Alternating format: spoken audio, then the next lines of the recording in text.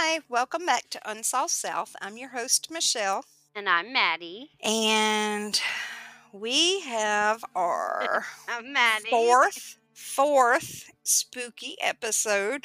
I think Madeline called it our October extravaganza or something. We're You called it recording spooky, boo. remotely. I don't think I did. But we're recording remotely again Yes, because you we had did. issues getting back together. So if we're a little funky sounding, that's why again. Although some of the episodes are really good when we record separately and some not so much. But we'll see how it goes, right? Yeah, it's always a toss-up. I know. For How was your sure. week? My week was good. We went to 2 weddings this weekend, and then we celebrated Zane's 15th birthday at your house. That was exciting, and the cake was delicious. Yeah, I was iffy on the cake, but it was fun, and I had got to keep your bad baby while you were at all your weddings this weekend. Yeah. And my bad But baby you turned enjoyed his 15. company. I did. He's so sweet. He's a little mess. Okay, so we He have to get is. started because we have 5 states to get to, because in our last episode we were supposed to get to 4 and we only got to 2. So we have to get started Dang. so we can roll through these. All right, let's and get then, started. I guess any that we don't get to, we'll have to roll into the Halloween episode. So, or we may be doing Spooky November too. I don't We're having an issue I'm with down. this. All right, so we're going to start in Alabama. Alabama they had 2 kind of short ones, but they're interesting. So we're just going to roll through Okay. them real quick. I want to make a football joke, but I Yeah, won't let's in do it. case anybody's Alabama fans. I don't want to hurt their little feelings. So we're just going to roll through these stories and go on about our lives. Okay, so in the town of I got the mush mouth today. In the town of Abbeville, Alabama, there is a legend of a 7-foot-tall, large woman dressed in all black with a large brimmed hat. Her hat is about as big around as a cotton bale, it said.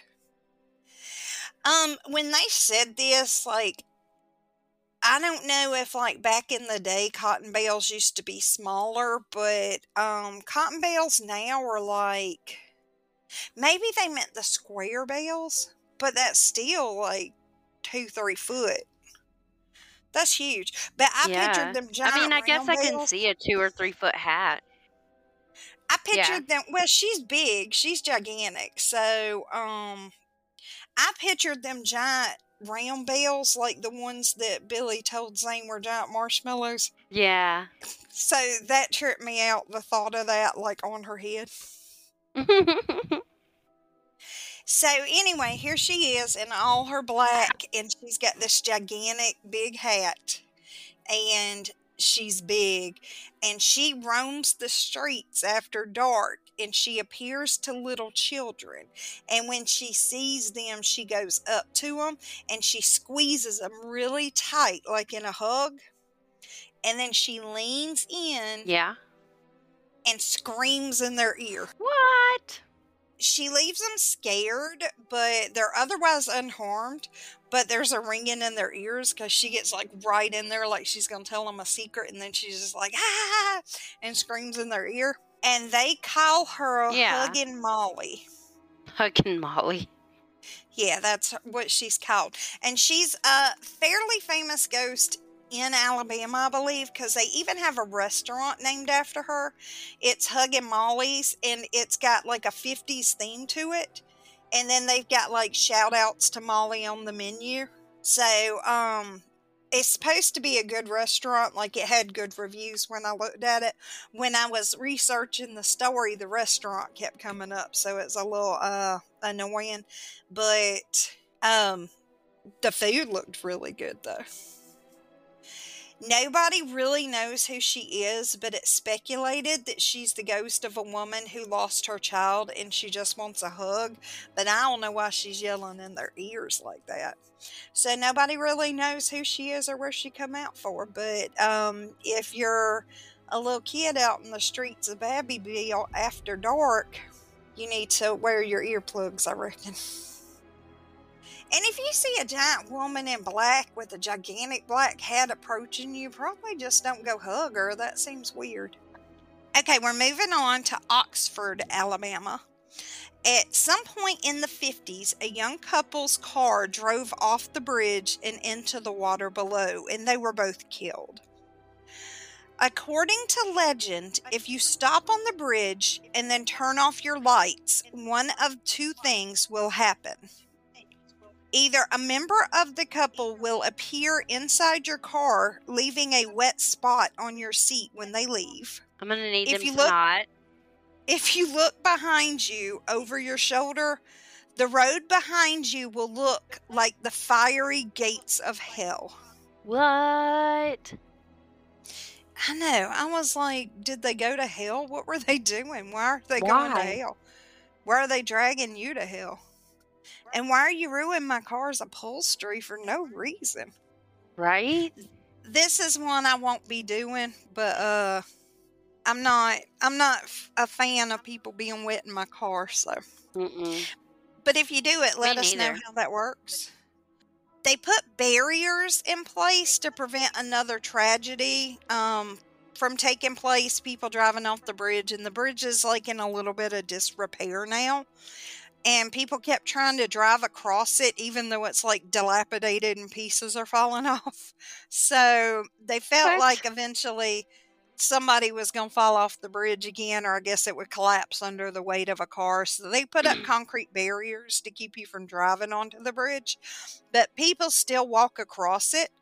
They still don't recommend that because the bridge is in bad shape. But, and I don't know how that works if you walk across, like maybe you carry a little, like you pop your rearview mirror out of your car and carry it up there and look in it. I don't know. Maybe one of the couple appears in your pants. It looks like you wet your pants. I don't know how that works if you walk across, but that is the story of Hell's Gate Bridge. You know, I have a reoccurring dream about a bridge that's dilapidated that we drive across. Is it a bridge you recognize? I don't think I've ever seen it in real life. But it's so like realistic in the dream that it seems like it's real. So you get off the interstate and you go down this road, and then it hits this bridge, and the bridge is almost underwater. So, like, you can see it, but you can't really see it. Like, it's like a couple inches under the water. So you're driving, like, through the water, and then, like, midway, it's, like, not there anymore. And so do you run off into the water, or do you just keep going? I don't know. I think I wake up. Oh. I have a recurring dream. Remind me if we have time at the end of this episode, because I have a really wild story about a recurring dream. But, you know... About the house? Yeah, about the house. But you know that... the house that Adam dreams about and I dream about? I didn't know you dream about it, but yes. Yes, remember? Yes, that house. I said, there was an attic in that house. And that's where my dream is. Well, we'll talk about it at the end if we got time. I saw a video.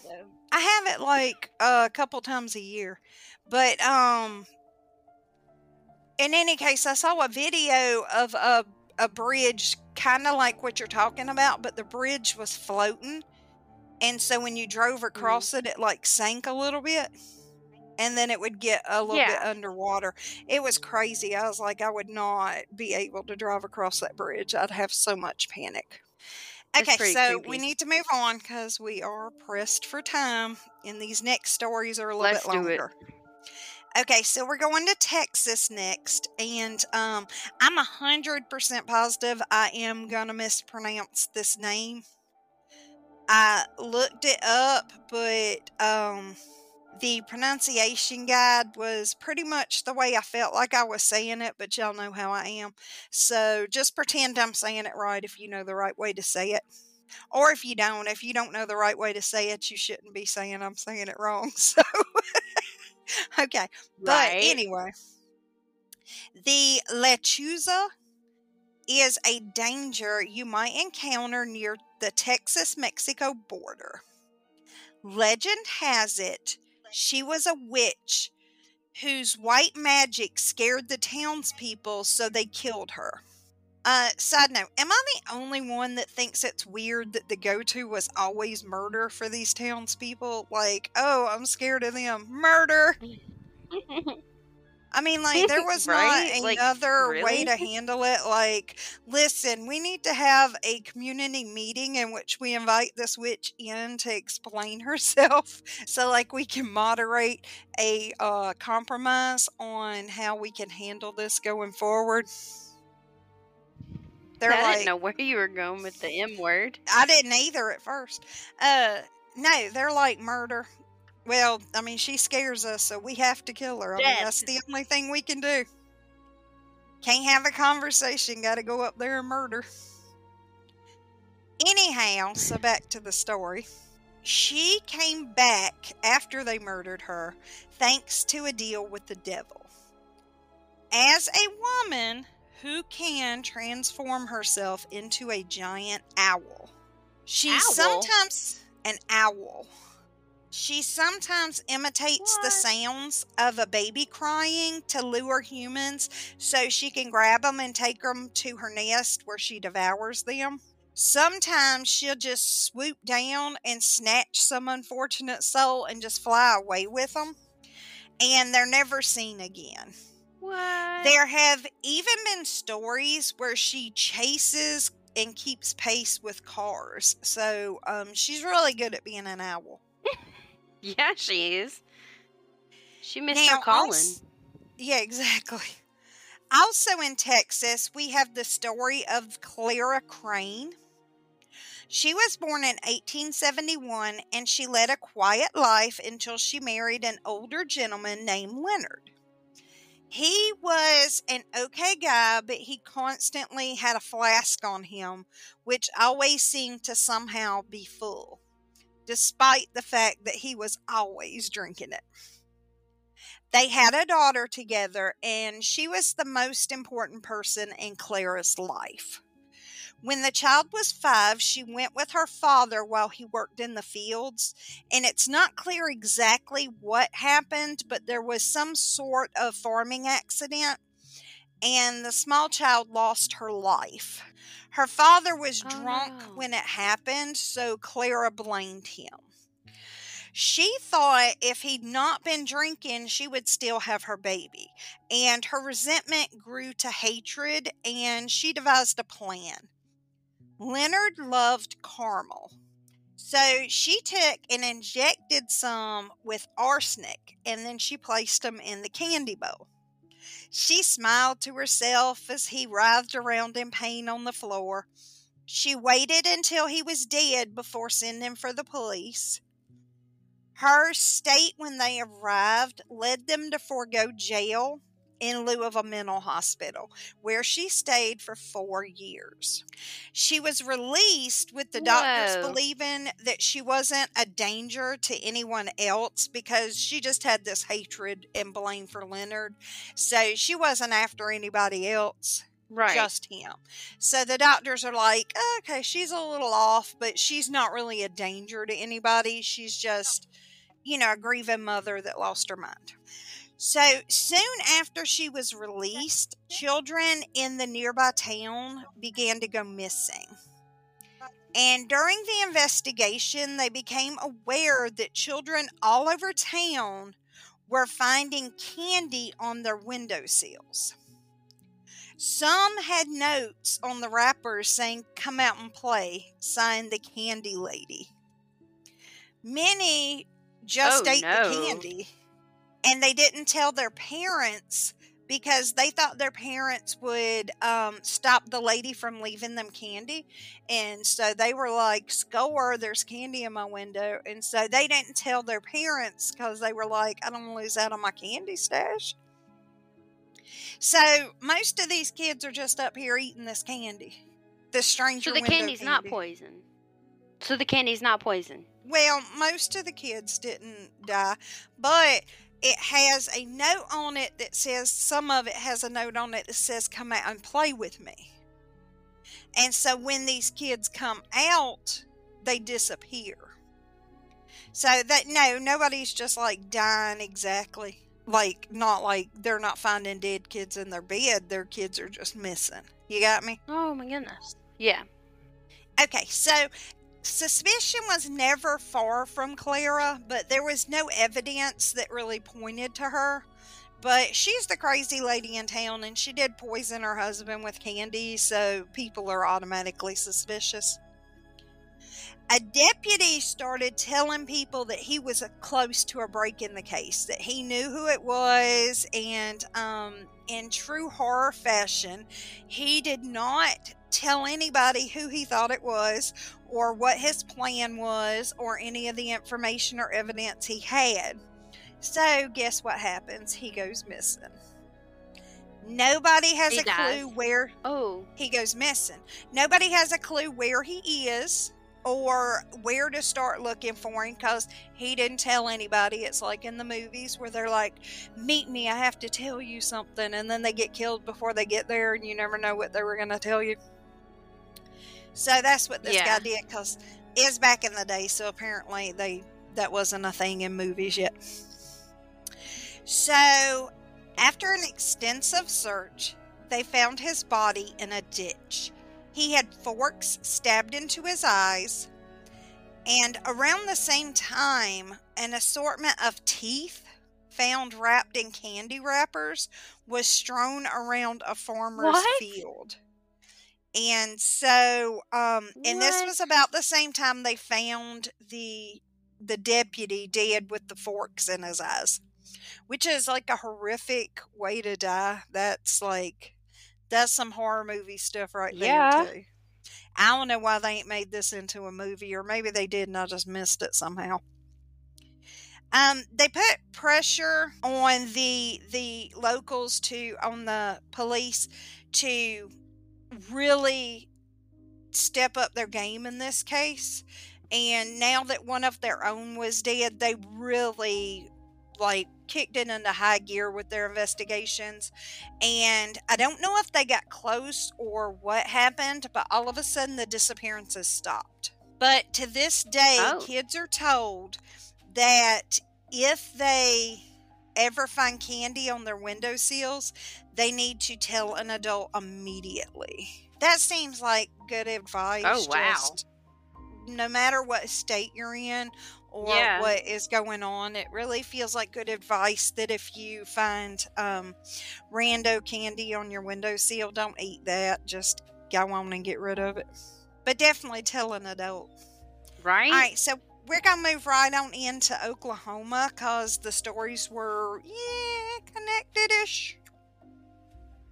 So, in Oklahoma, imagine this. You're at Lake Thunderbird. You're splashing around, swimming, playing with your friends, and you feel something brush your leg. Your heart stops for a moment, but then you remember, this isn't the ocean, it's the lake. There's nothing dangerous in the lake, right? Other than snakes. But it wouldn't be a snake, right? It wouldn't be a snake underwater. No, you're safe. You're fine. Before you can finish your thought, you feel something spiral around your leg. Oh no, maybe it is a snake. You start kicking really hard. You're hoping to dislodge it or scare it away. But the opposite happens. It gets tighter. It gets impossibly tight. Painfully tight. You're confused.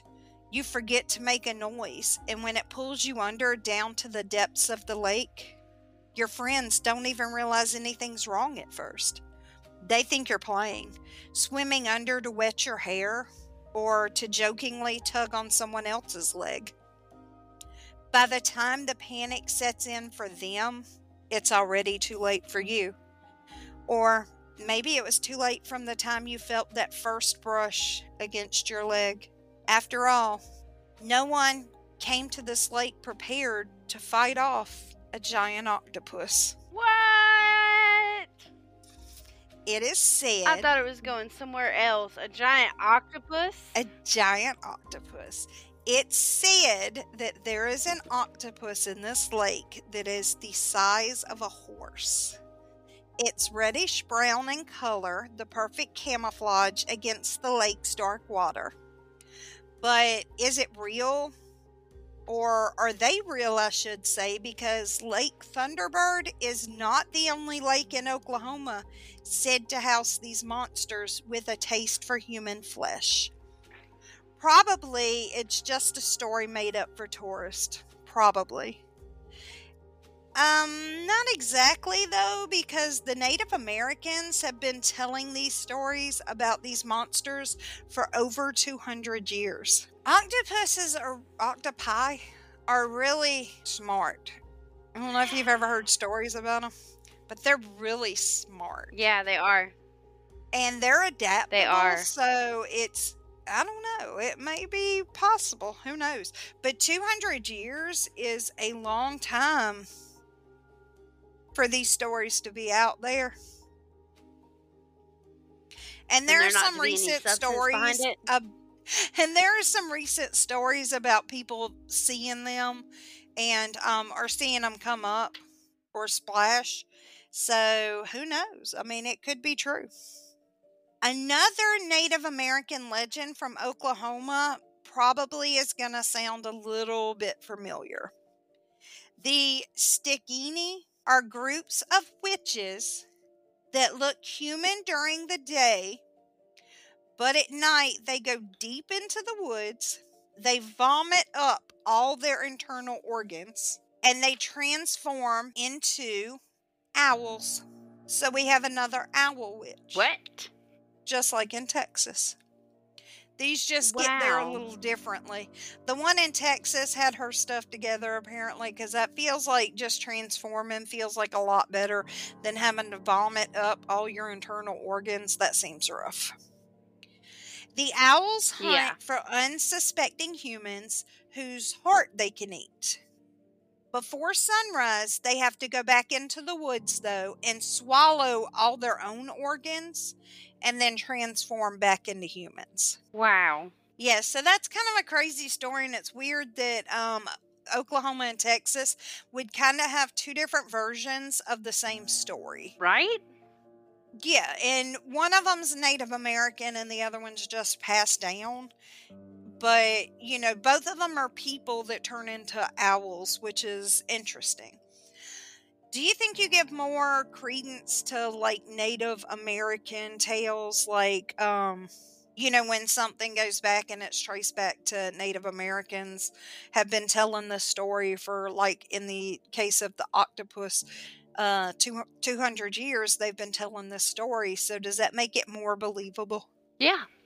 My thing is, you know, they didn't have internet and stuff, and I know they would have the story circles and all of that to spread the stories, but the fact that so many different tribes had very similar stories or the same stories makes it harder to discount, in my opinion. Makes it harder, what? To discount. You broke up. You know, like now I can Yeah. start a story and I can say, oh, you know, there's a giant eel Urban legend that lives in Clark's Hill. And it gets on the internet and then people start spreading it and then it can be a widespread story. But when all you had was word of mouth and then you had to make people believe it enough to continue to spread it, I don't know. It makes it feel like it's maybe a little more believable. That somebody had to have seen something, like more than one person had to see something, right? Yeah. I don't know. That might just be me, but I just find that whenever it's traced back to an Indian legend, I feel like it has some grain of fact in it, and it's easier to Yeah, believe. I agree. All right. So rolling on through, we may get through this because we just got 2 states left. Heck yeah. All right. Kentucky. We're going on into Kentucky. Kentucky was a little bit different because they have a lot of well-known stories like the Goat Man or the Pope Lick Monster, the one who lures people to their death on the railroad trestle. Yeah. But they've got the Kentucky Goblins, which is also pretty well known. It's one of the most documented cases of UFO or possibly owl, depending on who you believe, encounter. I don't know if you're familiar with that story, but a family at their farm was, they say, attacked by aliens, and that they were like under attack all night, and they were super frazzled, super upset. They like shot at it and all of this, and then authorities were like, no, it wasn't aliens, it was owls. It was large owls, and you got confused, and that's what you were fighting. Yeah, right. So, that's another case of trust your government or don't. I don't know. So, depending on who you believe, it might have been owls or it might have been a UFO. My only thing with it being owls is that this was a farm family, and I have a hard time believing that they'd never encountered an owl. So, yeah, I just don't know what an owl is. It's a big, it's a big story. It's a well-known story, and at some point we may go into further detail. But because it's so well documented, it's not the one I wanted to cover today. What we're going to talk about instead is the Witch Girl of Pilot's Knob.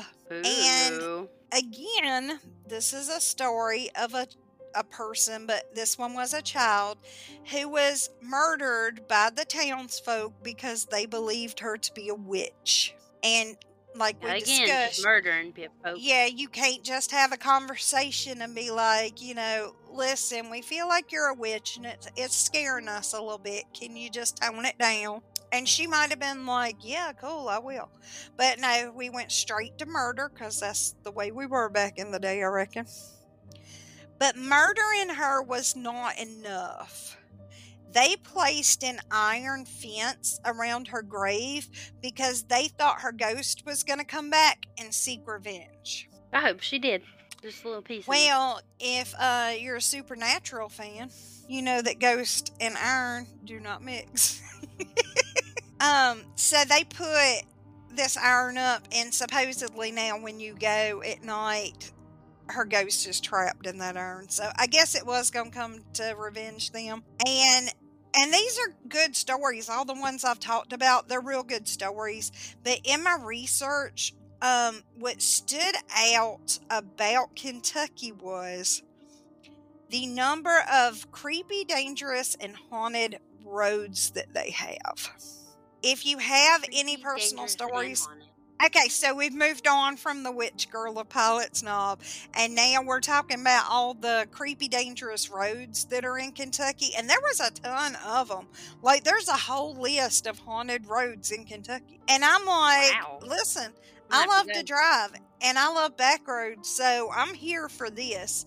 And if anybody has any personal stories of the roads in Kentucky, I am all about hearing it. But we're going to talk about some of them because this was where the real story was at. There is Man o' War Boulevard, and it's named after the racehorse. And people on this boulevard report strange lights and missing time. Like they're driving along and all of a sudden they're somewhere else hours later and they have no memory of how they got there. What? I've heard that story before, I think. Well, it's said to happen a lot on this particular road. And then we have Hal Rogers Parkway, which also has unexplained lights. And along with those lights, it has a thick, dangerous fog that just rolls in without any warning. In September of 2016, a woman, oh no, hold up.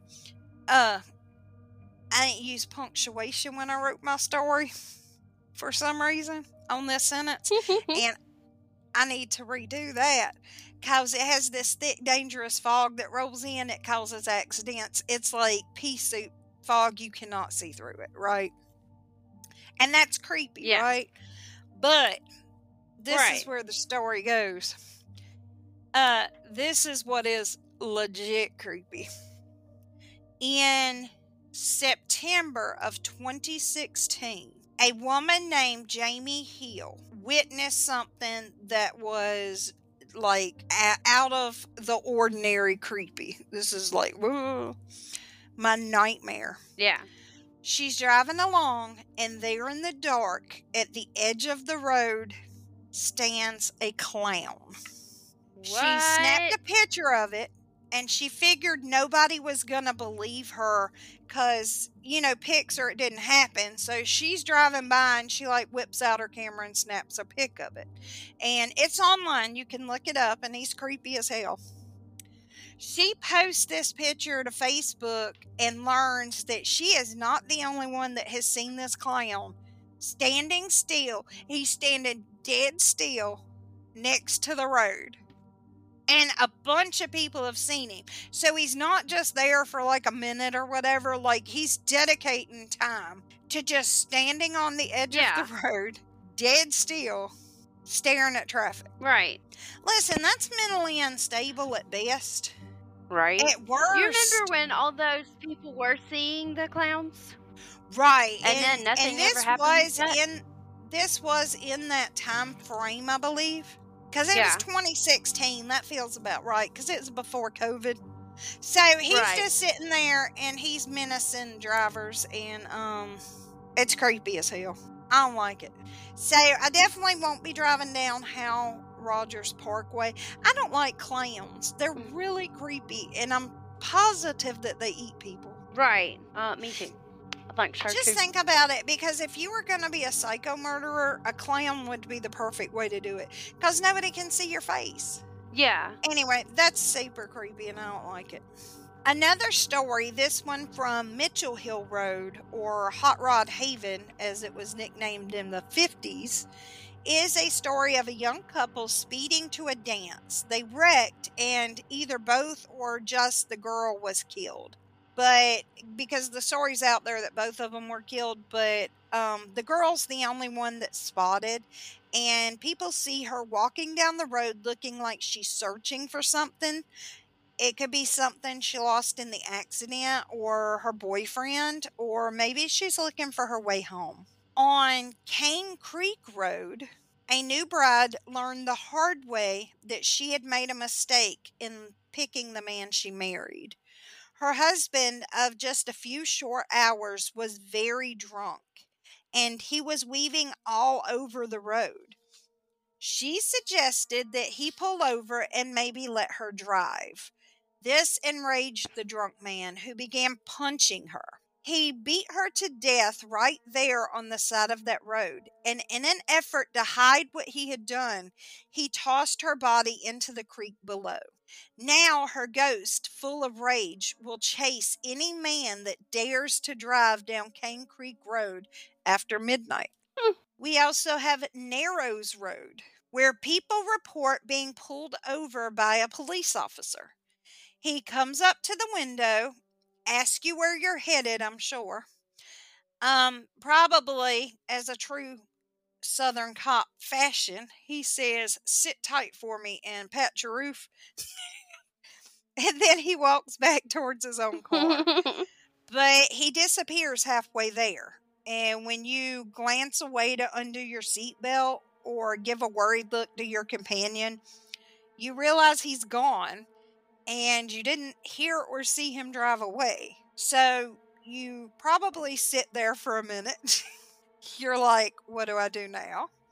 Maybe you get out and you look and you don't see any tire prints behind you. Some people believe he's the ghost of an officer that was killed during a traffic stop in that area many years before, but local authorities say there's no record of such an incident on that road. So nobody really knows who he is or why he's there, but there are many accounts of Really? him just randomly pulling people over. Huh. The last story I will tell is certainly not the last story that there is to tell, because there were a ton of haunted roads in Kentucky, like a ton. I just narrowed them down to these. Yeah. This is the story of Sleepy Hollow Road, but there's no horsemen That sounds involved. familiar. No horsemen involved, so we're good. What is involved is tales of people turning onto the road only to not emerge until hours later. And they have no memory of where they were the entire time. What? So that's another one with lost time, and that kind of goes back to the story I was talking about the farm that got attacked by the alien owls. Because a Yeah. common narrative with UFO sightings is that people have lost time. That, they're somewhere and then they don't remember anything, and all of a sudden it's hours later and they're somewhere else, or they're back in the last place they remember being, but it's hours later. So I thought that was interesting that so many of these roads had lost time. And also that whole really highly publicized owl encounter had happened. But Are on these roads relatively close to each other? No, not necessarily, no. Okay. I was just curious. But there are a ton of there are a lot of haunted roads in Kentucky. I really just narrowed it down to a handful of stories, but there were so many more stories I could have told. But also on Sleepy Hollow Road is another ghost story. So it's not just the people that turn onto the road and then they just wake up hours later and they're like, what happened? This is a whole different thing. Yeah. And it's kind of, in my opinion, it's a better story. I like it. Okay, so missing time might not seem so bad when you hear the alternative. You're driving down the road and all of a sudden a hearse appears from nowhere, speeding up behind you. You think it's simply going to pass you, or at least you hope it will, but instead it veers toward your car trying to force you off the road. And that isn't the worst story to come from this road. Years ago, when times were hard in the rural South, and I guess it was hard everywhere, but I know that this happened probably too often in the South, where people couldn't feed their kids, so they would get rid of them. And a lot of them took them to orphanages or tried to adopt them out or whatever. But this is a different story. There was no place to leave their kids. Nobody could adopt them. Times were extremely hard in this area. They were extremely hard hit. And not being able to feed the kids, some of these people made choices. There's not a good way to say it, so they just took their weak, sick, or just unwanted kids and they threw them off the bridge into the river. What? They're like, I can't afford to feed these kids. There's nobody to give them to. I can't do anything with them. There's no agency to leave them with. And so they would take them and just toss them off the bridge. So it's said that on certain nights when there's a full moon, if you go down this road and go sit on the bridge, you can hear babies crying. You can hear the cries of dozens of betrayed children. But I don't know why you would want to do that. No, I don't want to do that. No. We're going to brighten it up a little with South Carolina. Yay! Okay. Well, we're not really going to brighten it up because it's still about death and doom, but it's not about little babies. All right, you ready? Have you ever been to Edisto Island? Yes. Yes. I've never been, but I hear it's beautiful. But this story comes out of Edisto Island. Huh. So maybe you'll be familiar with it. All right. Yeah. In 1822, 22-year-old Julia Laguerre was on a visit with family members near Edisto Island. While she was on this visit, she came down with diphtheria and slipped into a coma. Her family members sat by her bedside constantly, wanting her to see a familiar face when she woke up. But her waking up to see relieved and familiar faces was not in the cards. The doctors declared young Julia dead. Her family was absolutely devastated. They lovingly prepared her for the funeral, and then she was laid to rest in the family's mausoleum on Edisto Island. They closed the heavy stone door behind them and left in mourning. A few years later, the family was once again struck by tragedy. And when the time came for them to put that body in the crypt, they opened up the door and found Julia's bones piled up in front of the door with scraps of her burial dress just crumpled at the base of the door. What? She had been buried alive. They thought she was in a coma, but she was not. And so they put her in this crypt and sealed the door, and she woke up and could not get out. I thought you said you were going to brighten it up. No, I took that back. I said it wasn't. I said, no, we're still talking about death and destruction, so I lied.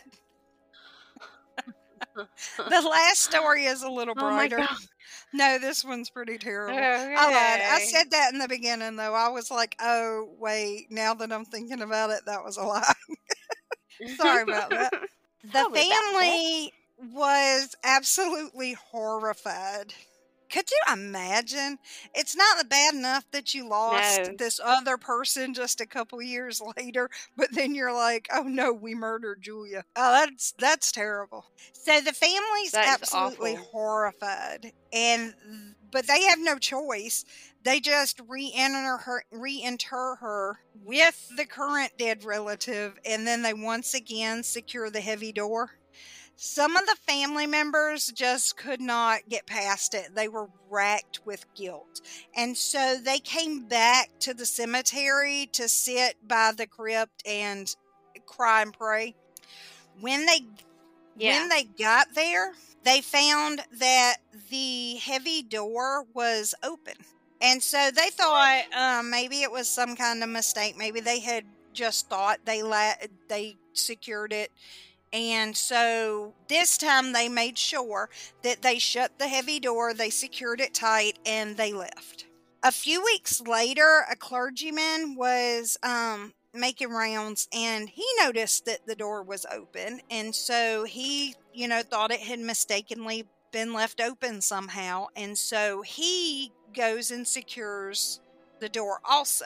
This continues where every time somebody shows up at the cemetery, this door is open. And this is a heavy stone door. It's open. And so whoever saw it, they would secure it. And then the next time somebody came, it would be open again.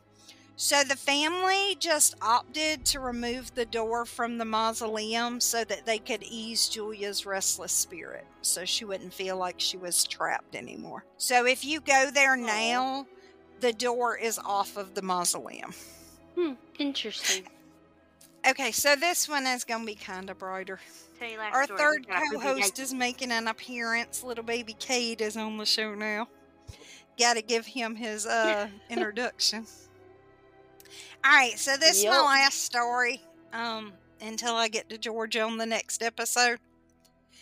And this one's a little lighter. This one's not, it does have some death, but you can't have a ghost story without death. Right. But this one's lighter. This one's better. I don't know. I guess it could have been a creature, but I didn't want to do the lizard man, even though I wanted to do the lizard man. But everybody knows the lizard man. I feel like that's really popular. Yeah. But I grew up hearing stories about the lizard man in South Carolina, and I was thoroughly creeped out by him. Okay, so anyway, moving on. I want to hear the lizard man? Well, there's not like a ton to tell. There was this couple and they were like driving down the road. My guess is they weren't driving down the road. My guess is they were parking and necking. All of a sudden, this like 6 foot tall lizard on 2 legs comes out of the woods and attacks their car, and they drive off, and he like scratches down their car and supposedly ripped the metal. I've seen pictures, but I don't know if they're real, where his claws like dug into the metal and really like ripped the metal open. Man, when I was a kid, I was scared to death. Oh, wow. And my grandparents had a pond like right directly behind their house, and we would have to walk past their house to get to our house from my aunt and uncle's. And it was through like this little patch of woods, like just a bunch of pine trees. It wasn't like it was thick. Man, we'd be scared to death. Or if we had to leave my grandparents' house and go home, we would be scared to death because we thought the lizard man was going to come get us. Man, there's many a time we had hit that house without a breath, just running as fast as we could so he couldn't get us. In any case, so the last story I researched in South Carolina is from Folly Island, which is one of the islands near Charleston. If you're in South Carolina and you're feeling adventurous, you could look for the Folly Island buried treasure, which I had never heard of. So I assume this is not like a super well-known story because I had not ever heard of it. And I spent a ton of time in South Carolina. I haven't heard of it either. When the Civil War started, there were soldiers sent to clear everybody off of Folly Island and all the other islands, but we're just talking about that one. When one young soldier was helping an elderly black woman and her grandson move, or he was trying to get her to move, she refused to leave. She had lived in this old shack for as long as she could remember, and she had seen so many things happen, and she just wasn't interested in leaving. This had been her home for her entire life, and she was going to end her life in this house. So she tells him about all the things that she's seen in her lifetime happen on this island. One of the stories that she tells really catches this young man's attention.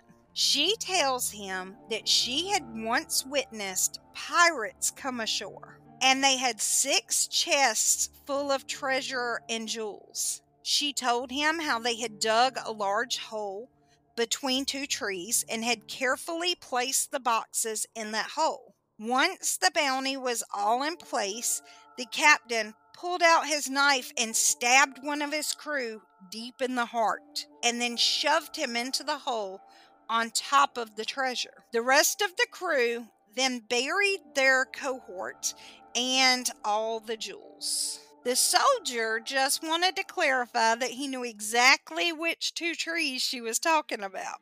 And he asked, and she told him, but she said, listen, you better leave that treasure alone because it's guarded by a pirate, whether he's dead or not. Being young and full of hope and being invincible, the young soldier came back with a friend. They didn't believe in ghosts, but they did believe in treasure. So they brought some shovels, and under the cover of darkness, they decided they were going to dig up these chests. They located the trees and they started to dig. And as soon as the first shovel hit the dirt, the wind began to kick up. And the more they dug, the more you could see a storm in the distance across the water coming closer. The deeper they dug, the harder the wind blew and the closer the storm got, until the wind was howling and the storm raged right on top of them. They continued digging in the lightning flashes, but they began to see a figure off on the beach. With each flash, the figure was closer until it was standing just past the 2 trees that marked the treasure. At this point, both the men stopped digging to watch this figure approaching. they were standing there, shovel in hand, with this figure right at the edge of the trees. In the lightning, when it flashed one more time, it lit the sky, and they realized that they were looking at a pirate. He stood there, sword raised, arm in the air, like he was gonna cut them. And what do? They dropped their shovels and ran. I don't know what else they could have done. They did not tell anybody about the experience, though. They thought at some point they may go back, but they never got the courage to do that. So they never returned, and they never told anybody else about the treasure.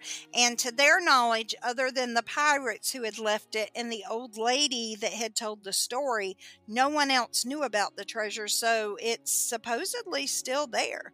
And if you're brave enough, and if you think you could sword fight a pirate, you could go dig it up.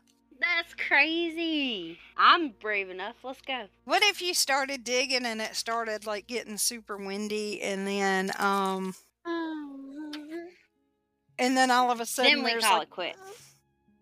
all of a sudden there's like a storm, and it's like, man, that's crazy. No, I don't know if I am. But that one was a little brighter, right? Yeah, I liked that one a lot. All right, so let me tell you a story. Listen, you got to Okay. control this baby, because he's distracting you and you're distracting me. I had Get it under muted. control, co-host. Are you ready? I had something kind of spooky happen today. Yeah, tell me. So I'm Okay. still working on the episode from Georgia, the special Halloween episode. That's the story I've been wanting to do from the beginning. And it's shaping up good, Yeah. just by the way. So I'm working on it, and I'm Good. at the desk, and I reach down and I open the bottom drawer. I pull out a notebook. I use it. I put it back. I shut the desk drawer, and I'm working, and I'm like, oh, I need to put something else in this notebook. So I reach in to open the door, and the drawer is locked. And I'm like, how is this What? drawer locked? Because it doesn't have like a key hole. And I bought the desk secondhand. And so Yeah. I'm like, I didn't get a key. And it doesn't have a keyhole in the drawer. But I start feeling, because I'm like, maybe there's one on the side I didn't notice. There's not. And so I think, well, I'll open the drawer above it, and then I'll just reach my hand in there and kind of open it up, right? But that one is locked also. And so I start pulling on all the drawers, and they're locked. Every drawer except for that center top drawer with the pins, every drawer on both sides is Yeah. locked. And I'm like, oh shit, because I've got like everything in this desk. Like so much of my stuff is in this desk. And so I'm like snatching on the drawer. I'm feeling around. I'm like, is there like some kind of secret button or something? They are all locked. So I'm like almost ready to panic. And I'm like, okay, calm down. I reach down and I pull it, and the drawer rolls right open, no issue. And all of them are unlocked on both sides. And so I looked, and What? there's not a locking mechanism on the drawer that I can find, unless it's in the rail. But on the drawer itself, there's no locking mechanism. I cannot find a button. I cannot recreate it. Like, I tried to shut it again and open it. I tried to wiggle it back and forth when I shut it to try to recreate it locking. I cannot get it to recreate, and I cannot figure out what happened. So I was like, well, that was some great fun in this right before Halloween Day. So Yeah. that's where I was with that. What? Talking of That's Halloween, crazy. so we were talking about that dream earlier. So Yeah. I did not know that you had the dream, but so I'm gonna tell the story from I what I told knew. you. And well, I mean, I didn't remember. I got a lot going on. And then you can come back in and tell your part of the story, because this is the Okay. part I know. So ever since I was a kid, I've always dreamed of a house, and I don't know if it's always the same house, because it feels like I'm in different rooms. but they're all built like around the same era. And so I feel like it's possible that it is the same house and I've just been in different rooms. In the dreams, most of the time, nothing really happens. I'm just in the house. Sometimes I dream that I'm selling the house, like that we're moving out or whatever. I don't know whose house it is. It's not a house I've ever been in. It's a beautiful house, and I remember like details of it and stuff, of the certain rooms. Like in one of the bedrooms, it was huge.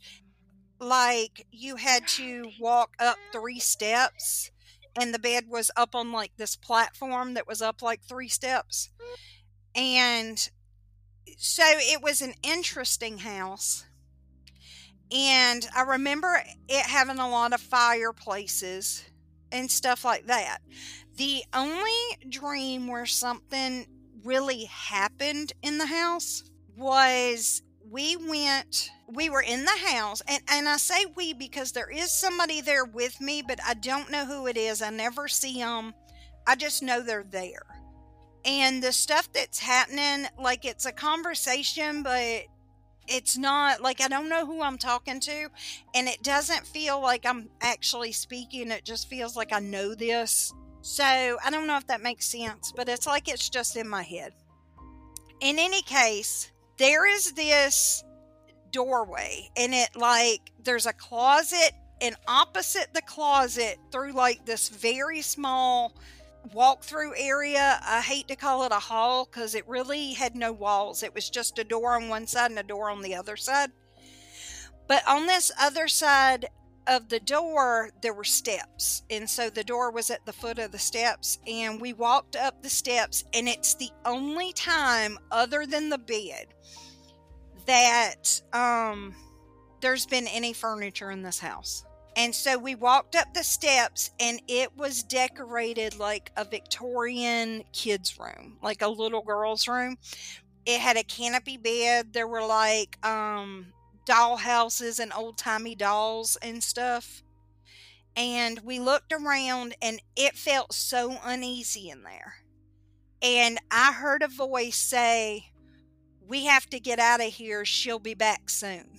And we started down the steps, and I felt so uneasy. I was so just like, I don't know, I felt creeped out. But nothing happened. Just that voice was like, "We gotta leave. She'll be back soon." And to this day, I can see this room in my mind. I mean, it was just like fully furnished, like all the stuff was there, and the entire rest of the house is empty. And so we start down the stairs, and then I woke up. And I woke up like in a panic. And it's the only time I've dreamed about that room, and the only time I've really felt scared in this house. So I've always had this dream of this house. My brother, Adam, has always had a dream of a house ever since we were kids, but he is outside the house. And I've never been outside the house. I've always been inside the house. And in his house, he's never been inside. He's only been on the outside of the house. And so, but his is always the same house because he's on the outside, so he can see every angle of the house. He's sometimes on different sides of the house, but it's always the same house for him. Now, we do not know if his house is my house, like I'm inside it and he's outside it and it's the same house. We don't know. But in his dreams, nothing ever happens. But he just always feels super uneasy, and he's creeped out by the house, but nothing ever really happens. He's just at this house, right? So, years ago, this is like real life, like waking life. I get a phone call, and he's like, "Hey, do you remember the house from my dream?" And I'm like, "Yeah." And he says, "I found it." And I'm like, "What do you mean?" And he was out with his friends hog hunting, and they had gone to a place that they do not normally go. And somebody new was with them, and he was like, "Hey, I got a good track. We can go hunt let's go this way. And so he was just, like along for the ride. They followed in several trucks or whatever. And while they were out someplace he's never been, they turned and stopped. And sitting right there on the corner was the house he has seen in his dreams his whole life. The only difference was that in his dream, it sat positioned differently to the road. And in real life, when he found it, it was turned. So it sat differently in position to the road. But that was the only thing that was different. And he was like, what is this house? And they're like, it's just a house that the farmer owns it, and, he just plants around it, and he just didn't tear it down. And so he's like, I've dreamed about this house my entire life. And so his wife at the time is like, let's go in. And he's like, absolutely not. And so he refused to even go investigate it. So me, I'm like... Such a weenie. I would have gone in. No, he was like, absolutely not. Because he's like, it always gives him an uneasy feeling, but he was completely freaked out about finding the house, which is wild. But he was so freaked out he wouldn't go. And I was like, listen, do you know where it is? He's like, yeah, I think I can find it again. And I'm like, well, we need to go because I want to know if it's on the inside the house I've been dreaming about. And he was like, all right, we'll do that. And then we've not ever gone. And so, like, I would be like, let's go. And he like, okay, we will. But we did not. And so I don't know if his house is my house, but I was like, how wild would that be? But he said it was the same down to even like the furniture that was in his dream, like the chairs and stuff that were sitting on the porches was there. So it was the exact same house. It was just positioned differently to the road. But he was so creeped out. He was like, no, I'm not going in, and let's leave. And they were like, come on, let's just go look. And he was like, no, absolutely not. So they just left. So it's a wild story, but to this day, I would have too. I so would have gone. I'd have gone so hard. But if I'd have opened the door and seen the attic stairs right there, I don't know if I'd have gone up that attic because it really made me uneasy. I don't know why. And what if you got So up my there? dream was... Oh, go ahead. I'm sorry. My dream was in the attic of a house. I don't know if it's the same house. And I remember bits and pieces. My memory is going crazy nowadays. But I remember looking at a box in the attic, and there was someone with me, like your story. And I do remember somebody saying, let's go, she'll be back soon, or something along those lines. I do remember that part very clearly. And then we had to leave. And so it was a very uneasy feeling. But what else was in the room? I just remember an empty room, and there was a big box, like a wooden box in there. And did you open it? No, we didn't get to open it. We had to leave because she'll be back soon. But I've only had the dream maybe twice. I have it probably, I used to have it more often when I was a kid, but, now as an adult, I dream it probably once or twice a year, still to this day. I need to get him to see if he can let me know, like, where it was, and I'll go myself. I would go, at very least, I want to go with in the you. Windows and see if it looks like the same house. Yeah. I don't know, it's weird. Me and him got a couple strange stories. I got one of them I'll tell on Halloween. My mama will kill me if she finds out because she gets real mad when I tell this story because she is like it didn't happen, but it 100% happened. And then we've had some stuff come out lately, but we're going to discuss that on the Halloween episode.